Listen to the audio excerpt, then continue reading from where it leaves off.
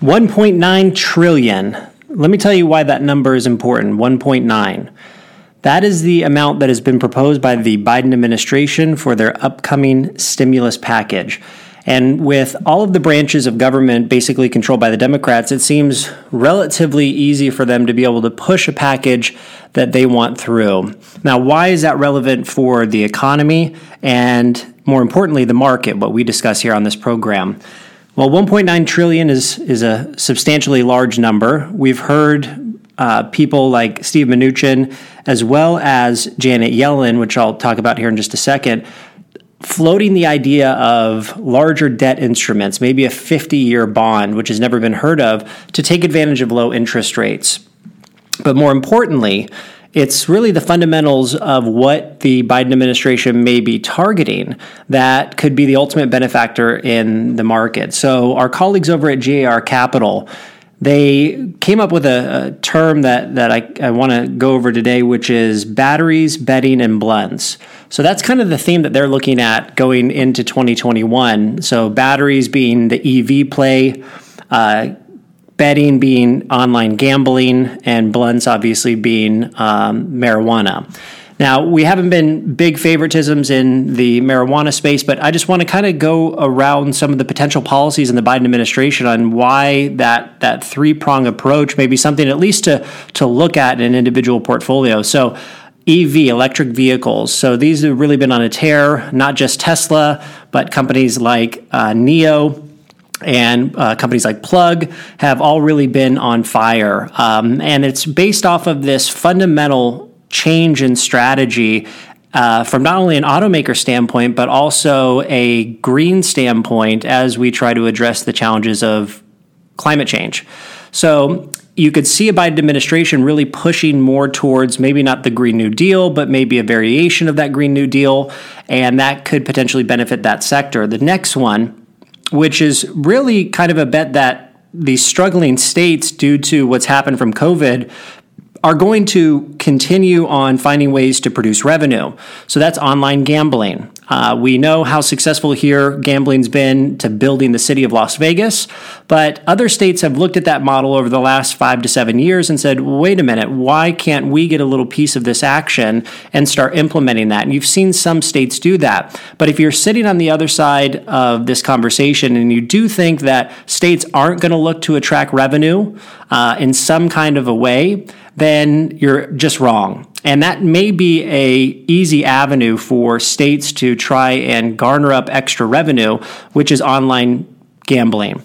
And as the sports world comes back into full circle, maybe towards the end of this year and definitely into 2022, with all things being constant, then that online gambling play could be a big benefactor. Now, in addition to that is the last one, which is medical marijuana. And that is also a play on maybe different policies of states legalizing marijuana fully, which there are a handful of states that still have not done that.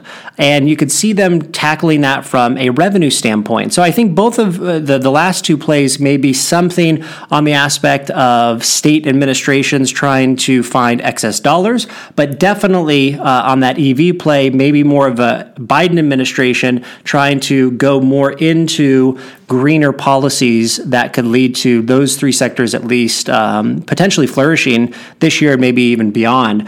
And that brings me to Janet Yellen, right? So she says years of low interest rates, and what really took the market by shock was her act big. And what she was talking about, act big, is create jobs. And if we get some of these things that are an increase to maybe the minimum wage, you would potentially see more people wanting to get back into the job market if that minimum wage was a little bit higher. So we think that some of those policies that could be coming from a new Biden administration could be accretive to some of those sectors, and that could give the bulls in this market a home field advantage, right? Kind of like Tom Brady and the Buccaneers. So that's kind of the little bit of news recap. You know, we're really excited here at Wayland Financial today.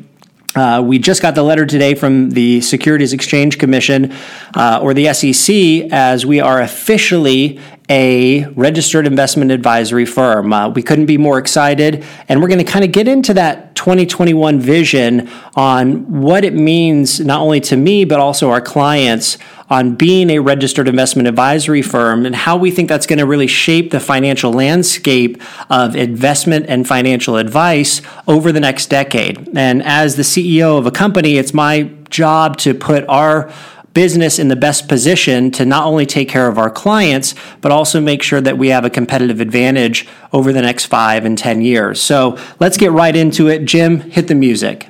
Check, mic check. Mic check. Welcome to Making Sense of Wealth with Andrew Whalen, your personal CFO. The show where we break down complex financial topics and market events into investor-friendly concepts so that you can make better informed decisions about your financial future. Because if it don't make dollars, it don't make sense.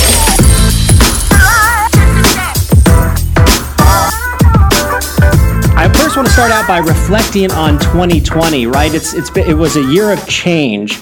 And with 2020 was a year of change not only for the world, but also businesses. And ours specifically, you know, it had me pondering a lot of different questions with regards to the ways to efficiently operate, the ways that we can still stay in contact with our clients, the ways that we can, manage different portfolio structures at an optimized way that can deliver value.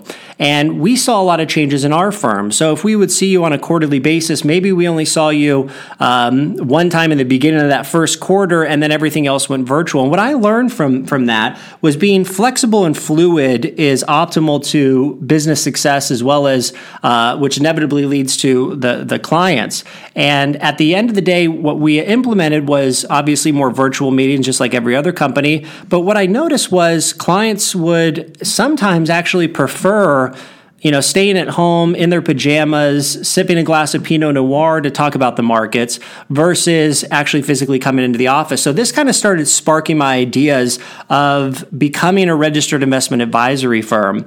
And then I started thinking about some of the changes that have happened in this industry. So, what we've been associated with for the longest time is the broker-dealer space. And the broker-dealer space basically takes the onus of any kind of fiduciary standard and places it on the broker-dealer, but not necessarily the advisor.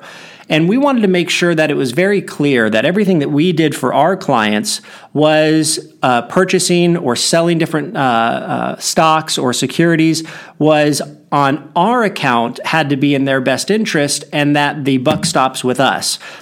So we decided to roll out a registered investment advisory firm.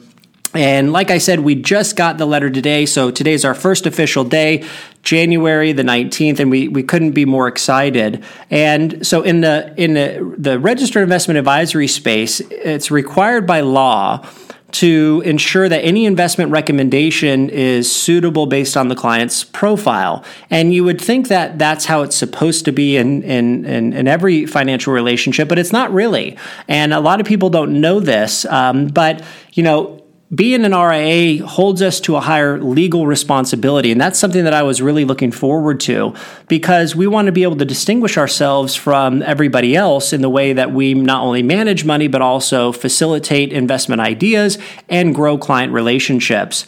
And with that higher legal responsibility, the fiduciary, which is us, Whalen Financial, has an obligation to the clients. And the investment advice must not only be suitable, but it also has to be in the client's best interest. And I think that that's where that gets lost in translation. And I grew up in this industry, and I grew up around what the broker-dealer environment was. And, I always felt like there was gaps in the ability to tailor advice and provide that advice in a streamlined manner. And there's a difference between investment recommendation that is suitable versus one that is in the client's best interest. And that's what I was excited about, which was looking at not only the singular version of that, but also the dual version of that. And if I gave you an example that would kind of drive that thesis, it would be, hey, if we thought it was in the best interest for this specific client to own 100% of Tesla for a specific period of time, that may cause problems if there is a suitability standard that is brought down from a top level down. And this kind of gets back to, the three main prongs of why we developed the RIA. So the first one is that fiduciary standard and suitability. And then lastly is technology. And when I try to craft Whalen Financial, it's all about what that client experience is like from the moment that they walk in the office to the moment that they sit down with me or another advisor at our firm, to what they touch, what the deliverables are, to when they leave the office, to the first point of contact that they see as soon as they're gone. And crafting that client experience in a way that is forward-looking. So underneath the traditional models, you're really tied to what technology those individual firms offer. Instead of kind of looking out in the open marketplace and saying, hey, let's build out our own client portal. Let's build out our own type of communication system that we can contact our clients in a streamlined manner.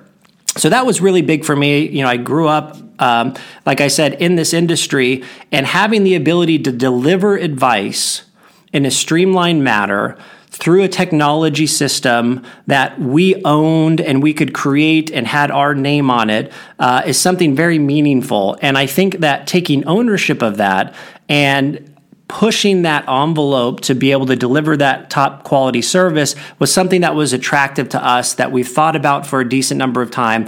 And much like everybody else in 2020, things have changed, and it opened my eyes to ways that we could do business to better serve our clients. And I would hope that anyone listening to this that deals with a financial advisor or a wealth advisor or an investment consultant, definitely ask them, what is your fiduciary standard? How do I know what advice I'm getting from you serves my best interest and not your best interest first? So I would argue you to definitely ask that question to anybody that you sit on the opposite side of the table and you're getting advice from. And that's how it should be, right? Anything that has to do with the hard-earned money that you're working for or you've worked for, and you're coming to a professional to ask about specific questions that can really affect not only your life, but your spouse's life and your children's life and generations after that, should be held at a standard that is your best interest is always put first. And then that kind of gets to what's my why. And I've pondered this over a long period of time about what my why is. Andrew, why have you done this? Why are you doing it now? But at the end of the day, what I care about is making decisions that benefit a greater number of people.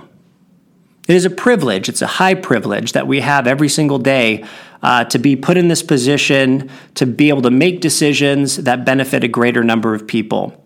And when I make decisions for myself and for the staff, I'm sharp enough. But when I make decisions for you, as well as me and our firm, that's when I am twice as careful, twice as focused, because I cannot live with losing somebody else's money. That's my why. And that's exactly why we became a registered investment advisory firm. So now we have the freedom and the control to ensure that deliverance of service, to ensure the ability and the fluidity to deliver what is best for our clients. Now, our team, we're excited about some of the changes that are going to be coming, because what I noticed from a firm level is that we need to start adding portfolio management structure. And being a registered investment advisory firm and having control of the 100+ million assets that we're privileged to advise is the ability to be all mindful on the market at all times. So we brought in an investment analyst. He'll be joining our firm in about 2 weeks. And the goal of that is to really create and tailor 3 core portfolio models for our advisory clients. And constructing these portfolios over the next 60 days is something that we've tasked ourselves with, that we can be mindful of opportunities in specific sectors and markets and tailor those to the amount of risk that our clients want to be taking. So what we know, what we're known for is, our stock selection. And we pride ourselves in that. So by adding that investment analyst and portfolio manager to the team is going to add and shore up that portion of our company that's going to be able to provide a tremendous amount of benefit, as well as analytical analysis to our existing portfolio to be able to tailor it and tweak it to provide the best investment results that we can to our client. When we look at the overall structure of freedom and independence and control over what we can deliver to our clients, it's important not to forget the ability to deliver that advice in a way that has nothing between ourselves and the clients. And that is another big reason why we decided to launch the Registered Investment Advisory Firm. So we couldn't be more excited. We will be, transferring and changing custodians over the next, let's say, 30 days. And we look forward to the opportunities that we can bring to our clients that we were kind of hamstrung before in the inability to deliver specific services to those clients, just because of the options that we had or didn't have prior. Like I said, we couldn't be more excited. We're excited to deliver that 2020 new vision of Wayland Financial and hopefully see everybody, in the office, maybe by the end of this year, but definitely in 2022 if everything, goes according to plan. And we couldn't be more excited that we have the opportunity to serve the great clients that we have and deliver a new model of service that exceeds expectations. So with that said, we look forward to 2021. We're going to be putting out a tremendous amount of content. We're going to be launching our new client portal at the end of February. So be on a watch for the presentations that we have on showing what that client portal experience is going to look and feel like, as well as new educational events that we're going to be putting on to make sure that you stay educated on everything that has to do with not only your portfolio, but the markets as well as the economy. So with that said, I hope everybody has a great 2021, and we're here if you need us. All opinions expressed by Andrew Wayland, employees at Wayland Financial, or any other podcast guest are solely their own opinions and do not reflect the opinion of Wayland Financial. Wayland Financial is a registered investment advisor. This podcast is for information purposes only and should not be relied upon for investment decisions. Clients of Wayland Financial may maintain positions in the securities discussed in this podcast.